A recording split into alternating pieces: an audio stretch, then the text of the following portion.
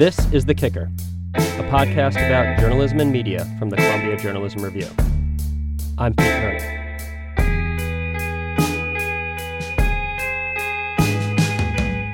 This week I'm joined by retired Marine Sergeant Thomas Brennan and veteran conflict photographer Finbar O'Reilly, who have written a joint memoir about their time in Afghanistan and their struggles to deal with what they experienced there. O'Reilly and Brennan met in 2010 when O'Reilly embedded with Brennan's unit in Afghanistan. Days after he arrived, Brennan was wounded by a rocket-propelled grenade, leaving him with a traumatic brain injury and PTSD. Shooting Ghosts tells the story of combat, its aftermath, and a friendship born of shared experiences. Thomas and Finbar, thanks so much for being here.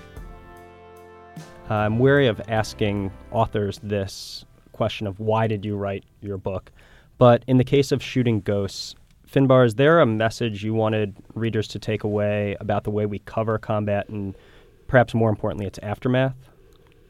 Well, I think we've had a lot of coverage of the wars over the years, but there's been less coverage of what happens after them and as troops come home. And you know, after 15 years of war, we've got a couple of million service members who've come back and many journalists who have covered these wars. So while the book looks at what happens in Iraq and what happens in Afghanistan with Thomas and his roles in both of those conflicts, and my work covering Afghanistan, it really is looking at what happens on the home front, as well, and how we kind of grapple with our experiences that took place at war and what those mean to us, and how we try to carve a sense of purpose and meaning back in the civilian life for Thomas after he leaves the military and for me after I stop working on the front lines. And so it's about creating a new sense of identity, how we relate to our families and our loved ones, and how we kind of move through trauma to find new lives away from war. And Thomas, in the book, you talk about how your writing after you came back from Afghanistan, you would hear from current military members or veterans about the impact it had on them. Do you look at your audience primarily as veterans or active duty military? When I write, I am just as honest and as raw as I can be. I don't write with a particular audience in mind. I believe that if I'm truthful and I reveal how I've been impacted, that it'll resonate with at least one reader. War writing for veterans by veterans does a disservice when it comes to bridging the military and civilian divide. So writing for the general public it is definitely my approach when I put pen to paper. And certainly the idea of the book is to kind of explain and as Thomas says, bridging this military civilian divide and by having it as two narratives, me as the civilian journalist, Thomas as the Marine. In a way, I kind of act as the liaison between the civilian world, who's with the military, in the military environment with him. So I get to sort of take the readers to into his world, and then he reveals it to us through our relationship. And the idea is for people to be able to relate to that on a level that might be difficult if it's just Thomas writing for members of the military. Yeah, you mentioned this structure of the book as alternating chapters between civilian journalist Finbar and Marine Thomas. And I'm interested in how that partnership and friendship came to be. Finbar, when you show up in Afghanistan, what's your strategy as a journalist to gain the trust of these Marines that you're going to be serving with? Yeah, that for a journalist who's coming from outside the military, I turn up at this remote combat outpost where these hardened Marines are coming off battle operations, and there's this sort of stranger in their midst, and really it's there's a look of suspicion. What's that guy doing here? What does he want? What are his motives? Is he going to be a risk to us if we take him out on patrol? So I have to find ways to earn their trust, because this is a very closed, tight-knit group. And so one of the things that I'd learned from previous embeds is bring in tobacco. I'd give them cigarettes. I'd give them chewing tobacco and that kind of... You bribed us. Yeah, bribery works. And then also when we go out on patrols, I have to not be a liability. This is a hostile Taliban-controlled area, and they have things that they need to watch out for on their patrols. The threat of roadside bombs, the threat of ambush, all of which were things that affected those patrols while I was there. And so I have to just be able to do my job without getting in their way. But they don't know whether I can do that until we actually step out. So it is a process that can take a little time. And Thomas, as a veteran and now a journalist, what would you say to combat reporters who are going into these situations, coming from your perspective of someone who's been on both sides of it? What should journalists be thinking about? What can they do to make their jobs and your job easier? What you do over the course of your reporting, regardless of how you're doing it, can have very life or death consequences for the men and women in uniform that you might be walking beside. One of the reasons why it's initially difficult to trust journalists is because we'd never seen Finn on patrol before. You take one wrong step in Afghanistan and you're missing your legs, and then that's a lot of paperwork for us to do for a journalist, which I joke about in the book. But it's also like that's a big risk to the Marines that are on the patrol. Oftentimes, if Finn were to have stepped on an improvised explosive device, we would have had at least one or two Marines that likely would have been wounded as well. And there's a real weight to going out on, like, you can really do a lot of damage to a lot of lives if your degree of attention to detail isn't there while you're reporting in conflict zones. You talk about building trust between journalists and Marines. This book is not just about war and trauma, it's also about friendship. So I'm interested in how your friendship developed. Initially, there's a lot of distrust, and I think when I first pitched up, he wanted to, throw me off the nearby cliff, or maybe if I was a liability, as he mentions in the book, he was going to make sure I accidentally on purpose got shot in the foot. But, coming under fire together pretty much the day after we met, when bullets are flying, you kind of, and everyone comes out okay afterwards, it is a unifying experience. And on top of that, when he got injured a week or so later, and I was there, that explosion of the grenade that knocked him out, caused his brain injury, that really kind of welded our friendship in a way that carried forward over the years. And as he contacted me with some thoughts, some questions, and a beginning of a correspondence while he was trying to struggle with his experiences, it just built up gradually, and there was a back and forth that took place there, wasn't there? Yeah, obviously there was. I think that, yes, bullets do have a way of speeding up a bond that is formed in friendship. I see it now as a journalist, where it becomes very easy to look at an interview with somebody or time that you've spent with a source as they gave me great quotes. They gave me great this. Like, no, they gave you a conversation where they truly trusted you with some of their most intimate secrets. Finn treated us like people, not like quotes, and he was willing to put the effort in to build the relationship. He wasn't just flying in and dropping in to get a few quotes and then disappear. Obviously, the project that he was working on was really had a 5-year plan. But it didn't though. That's the thing. I went there thinking this could be an interesting place to get close to some guys, get some good pictures, get some good stories, get to know them, and that's what happened. And when I left there after a couple of weeks and Thomas getting injured, I felt like, wow, I want to go back. I want to see how those guys are doing at the end of their deployment, because this was pretty much at the beginning of their deployment. So I went back several months later to see how they were doing, what the area of operations where they were, how it had evolved or changed or become safer or less safe. And going back a second time just built on that relationship from before. And it was less kinetic, there was less fighting and more time to talk, more time to get to know each other. And I'd say that deepened things further. And that was just a continuum that carried on once we came home, and the conversation evolved into, well, now what? What do I do now that I'm back, that I'm trying to make sense of all this, that I'm leaving the Marine Corps? And I happened to be going to the U.S. to do a sabbatical year. So we got in touch. We spent time with Thomas's family up near Boston. And we just got to know each other, and the conversation rolled. And little by little, we had this weird experience in Afghanistan that I hadn't had with anybody else, and he'd had with his Marines, but not with somebody who was outside. And I think maybe it was a little easier for him to talk with me about some of those things than with your fellow Marines. I don't know. What was it that made you want to open up to me? Active listening, I think, was the. I mean, it was. I wasn't just a story. That's really why, like, the trust built. I think it's easy to say that, you know, you miss war because of getting shot at and the adrenaline.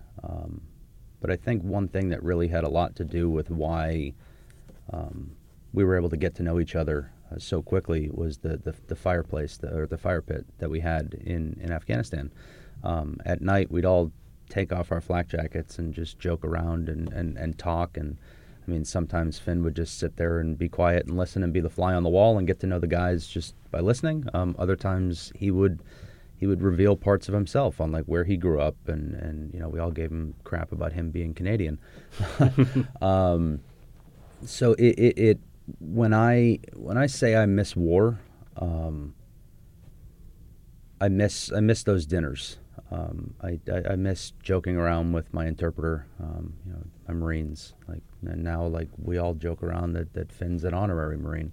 I mean, he survived the firefight, and really, he was willing to put down the camera and help us when the medical evacuation needed to take place. Like, I don't remember him helping me, like, walk back and carrying me by the arm when I was vomiting and stuff.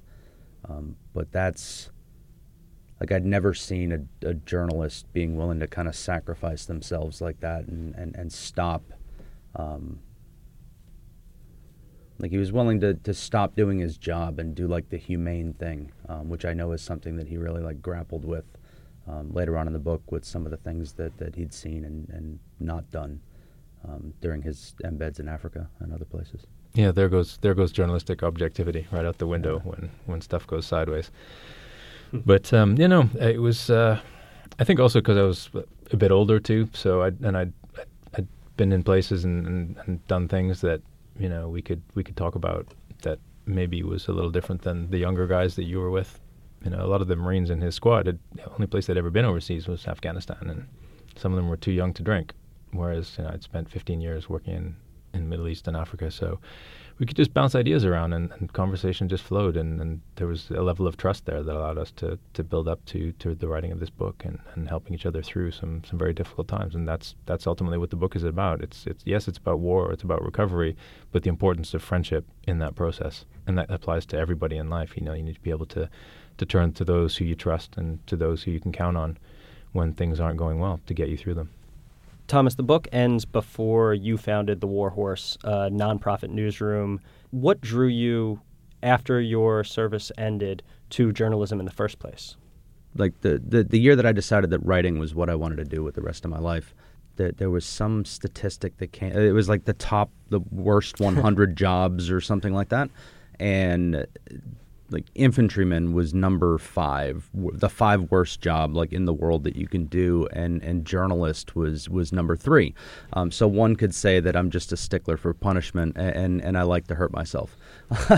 So there was that element, but it's the public service aspect of it that resonates with me. It all goes back to really why I started writing for the New York Times at War Blog, was because I wanted to help other veterans. I wanted to help make sure that the stories that I believe need to be told rise to the top, and the stories that I want to tell, and the stories that I believe the War Horse should be telling. It's difficult. I would argue almost nearly impossible for those to exist at the military reporting outlets that currently operate within the space. Where everybody's chasing after breaking news and political commentary. You know, it's a deliberate effort on our part to completely avoid those two topics. We want long-form investigations. We want multimedia, like enterprise packages. We don't want the fluff crap that that most places seem to care most about right now. It's not about. I mean, clicks are important, but The impact that can come from your reporting is what's more important. You mentioned the current coverage that exists about whether it's Veterans Affairs or the war in Afghanistan, which is our longest conflict in American history. But it's a topic that's rare to see on network evening news or even the front page of national newspapers. What should newsroom leaders who make these decisions about the things that get play be thinking about as they approach combat coverage and its aftermath? Well, as you said, Afghanistan is now the longest war in U.S. history, and there has, over the past 15 years, been extensive coverage of that conflict and of the Iraq conflict, and the conflict in Iraq is still dominating the news coverage. So it's not like there's a dearth of actual coverage or a lack of reporters doing these jobs or a lack of photographers covering these stories. But certainly, and also, the combat operations in terms of U.S. involvement has dropped dramatically since the peak of the fighting and the invasion. So inevitably, there's going to be a slight, or a large trail off of the kind of coverage that we would have once seen from those places. But that's, I think, where the reporting on the after war is important, and that's a lot of what Thomas is doing with the Warhorse, and what we see in a lot of the coverage of veterans as well is that the post-traumatic stress, the traumatic brain injuries, and the residual injuries from these conflicts. So there is a lot of good reporting that is being done, but I think with the Warhorse, Thomas managed to find a niche that really has opened up for deep dive investigative work, like the Marines United nude photo sharing scandal, which is a massive, massive story that he and his team at the Warhorse broke. So it's about finding a space within and an area within the current existing news coverage to just prize open things that he, as a member of the Marine Corps at one point, will see that maybe civilian journalists such as myself might not have had access to. Yeah, and really, there's like the void that the Warhorse fills is that there's no real central location for deep dive journalism surrounding DoD and VA. There are journalists all over at multiple news organizations that are doing incredible work. We are not trying to build our nonprofit newsroom as competition. We don't want to be viewed as competition. We want to be complementary. We want to form strategic partnerships with other newsrooms that may not have the resources for military reporting units. I want to read a section towards the end of the book, Finbar. It's from one of your chapters. You quote former New York Times war correspondent Chris Hedges, who writes, "War journalists, like all who have prolonged exposure to violence, come home emotionally maimed and often broken. And yet a news culture in denial has pretended that war journalists are immune from trauma. What can news organizations do to better support those that they send to war? And what can journalists themselves do both in preparation and after they've been in conflict?" So the interesting thing for me is that while Thomas was grappling with the sort of Byzantine bureaucracy of the Veterans Affairs for his mental health care after leaving the military, I was still working for a global news agency, Reuters, and I had access to pretty good health care and mental health coverage if I wanted it. But the thing is, as you read from that quote, there's this macho culture like there is in the military among journalists generally, but especially among conflict journalists who do this kind of work. And like in the military, we don't want to admit any perceived weakness in terms of saying I'm not feeling right, or it's very difficult often for us to talk about these things. And that the book that we quote there from Chris Hedges was written 15, 20 years ago now. So there has been an evolution since then where there's a bit more openness among news agencies to look after their staff. There can always be more done so that journalists don't feel like if they turn down an assignment that will affect their career, or if they come out as having serious mental health issues that'll have a detrimental effect either for getting the next assignment or in a longer term sense. But there has been a shift, and I think what it comes down to now is for journalists to accept, and I was unwilling to do this myself for a long time, that we are not immune to this stuff. And if we weren't feeling troubled a lot of the time, that would be a problem, because some of the things that we're exposed to are pretty grim and pretty traumatizing. So I think we just have to acknowledge that it's a normal thing to have an emotional or psychological reaction to the stories that we're covering. and to be willing to talk about it with our peers and to say that we're having a problem, and then to approach our bosses. And managers need to understand that they have to be able to handle their staff and mental health needs as they would if they were injured, covering one of these things, physically injured. I mean, like if they were shot or wounded, they would take time off. They would get the necessary care that they needed, and they wouldn't, feel, the journalists wouldn't feel bad in asking for that. But it is sometimes difficult for journalists to really just say, I need help when it comes to this stuff. The book is Shooting Ghosts by Thomas Brennan and Finbar O'Reilly. Thank you guys for being here to talk about it with us. Thank you for having us. Thank you for having us. We're sponsored this week by CJR and the slate of really cool events that we're going to be hosting this fall. First up is an opportunity to get out and hear from very smart journalists and CJR's own editors in Charlottesville, Virginia. It's taking place next Monday, September 18th, and the topic will be how journalists cover race and racism in the news. It's hosted by our editor-in-chief, Kyle Pope, and our U.S. Project editor, Brendan Fitzgerald. And there's also a great slate of panelists, including Jamel Bowie, Jenna Wortham, and several others. We'll have a live stream of the event up on our website, but if you're in the Charlottesville area, you can check out cjr.org/events to see this and all of the other cool panels that we'll have this fall.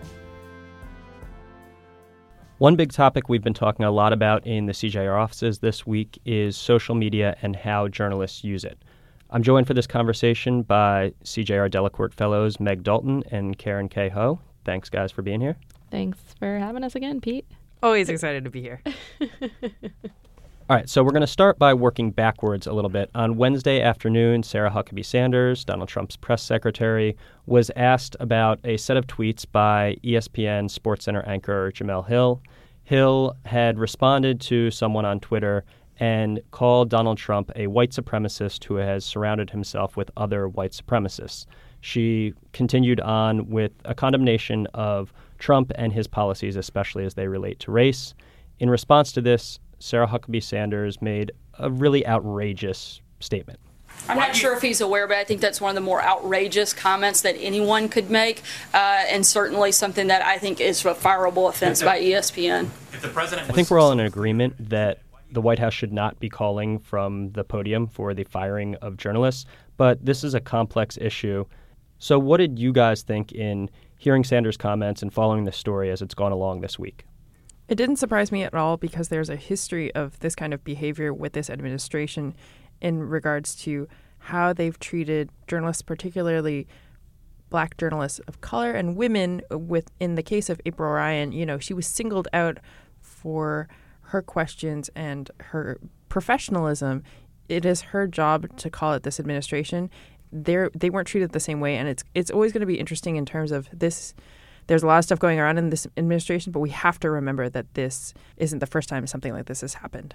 Right. It's not the first time that someone in journalism has made allusions to white supremacy and the Trump administration. I mean, Ta-Nehisi Coates just wrote a big piece for The Atlantic about it. Both The New Yorker and The Economist had covers in August featuring Trump with a KKK hood. So this idea of race in the Trump administration is not something that should come as a surprise. Yeah, and it's also just bizarre that she was the first one that merited a response from the White House. Like, even though this has been something that has been said by many journalists, in many different mediums, and that she as a Black woman was the one that was singled out. And I think another interesting part of this is how ESPN responded.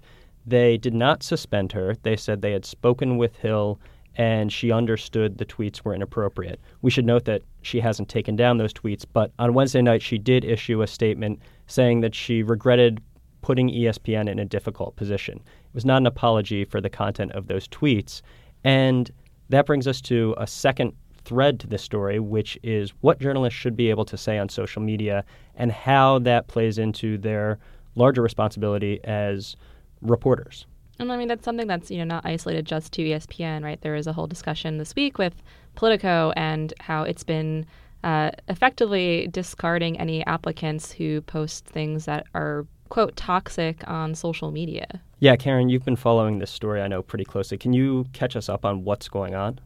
So Eric Wemple of The Washington Post attended a social media seminar led by the managing editor of Politico, Sudeep Reddy. And what Wemple wrote was that Politico has effectively identified journalists who have applied or been referred to the company and said, we will not consider them for positions at the company, or whether it be on a freelance contract basis, basically for toxic or partisan tweets, because Politico as an institution is very adamant about the fact that they want to be focusing on the politics and the policy, and they do not want reporters to have their fact-based reporting and work be distracted by, or, the people that they're talking to have them be distracted by any sort of idea that they are clearly biased or they have a sort of activist stance.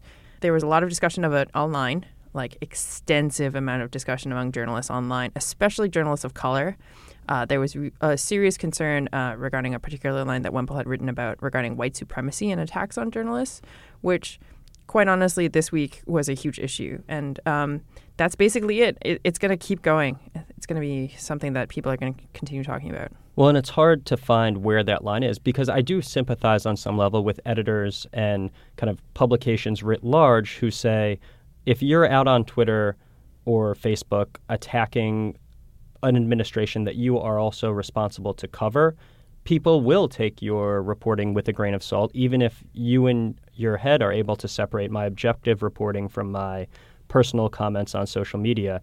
So I think finding where that line is something that's difficult. Julia Ioffe was fired as a contributor from Politico after she tweeted something implying that Donald Trump was committing incest with his daughter Ivanka. This was back in December. So that might be where that might be over the line.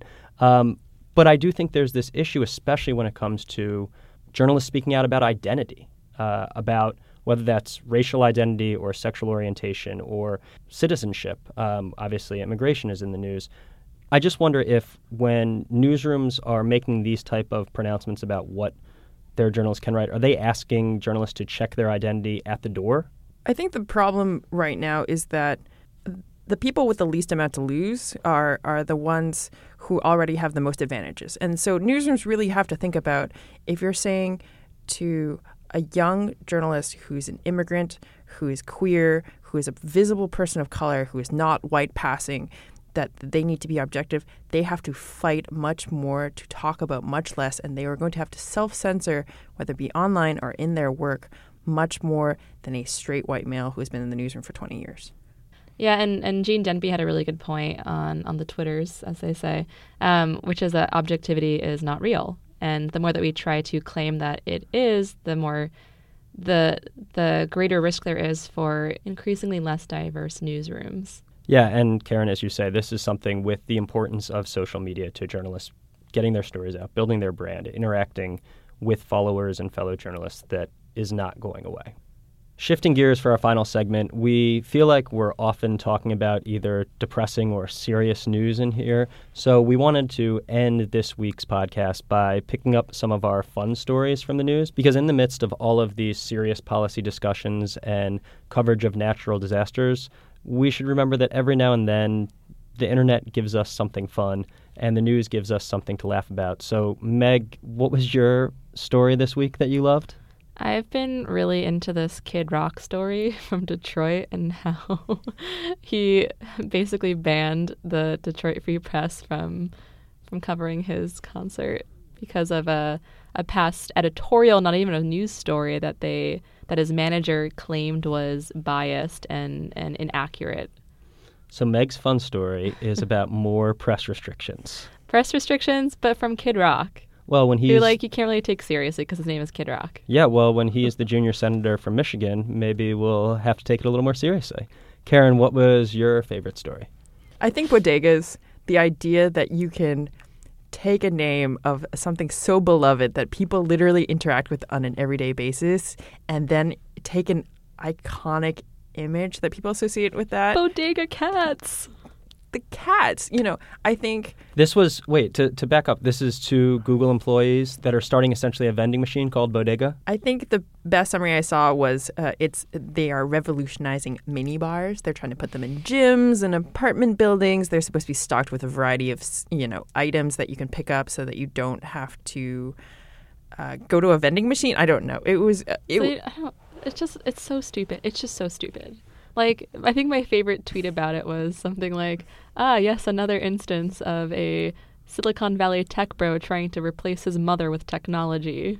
Also, the idea that you're reducing the number of interactions that you have with people of color, because there's a long-standing history, especially in the United States, of immigrants of various backgrounds. You know, this is their first way to actually have a business and be an integral part of their local communities.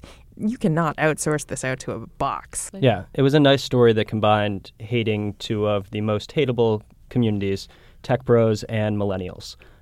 My own favorite story that got somehow 2 days of news on national television was Ted Cruz and porn. Can't go wrong with Ted Cruz and porn. I think you could definitely go wrong with Ted Cruz. Well, Ted Cruz you could, I guess. With Ted Cruz and porn, yeah. So Ted Cruz or one of his interns/staffers who had access to his Twitter account liked a tweet featuring a video of some interesting adult situations. This was quickly noticed, pulled down, but not before people got the screenshots. And somehow this led a day later to Ted Cruz on Dana Bash talking about sex toys. We'll put the video link in the show notes, but if you have not seen it, it was something. And credit to Dana Bash for somehow making that pivot from sex toys to tax reform in the interview. But that was my entertaining, fun moment of the week. She was so good in that interview. Shout out Dana Bash. Yeah. All right. Girl crush of the week. Enough fun stories. We'll leave it there for this week. That was our show. Thanks for kicking it with us. Thanks especially to Thomas Brennan and Finbar O'Reilly for coming into the studio to talk about their book, Shooting Ghosts. Thanks also to Meg Dalton and Karen K. Ho for being here with me to talk about the news of the week. Go to cjr.org to check out all the great work we've got up there, and we'll see you next week.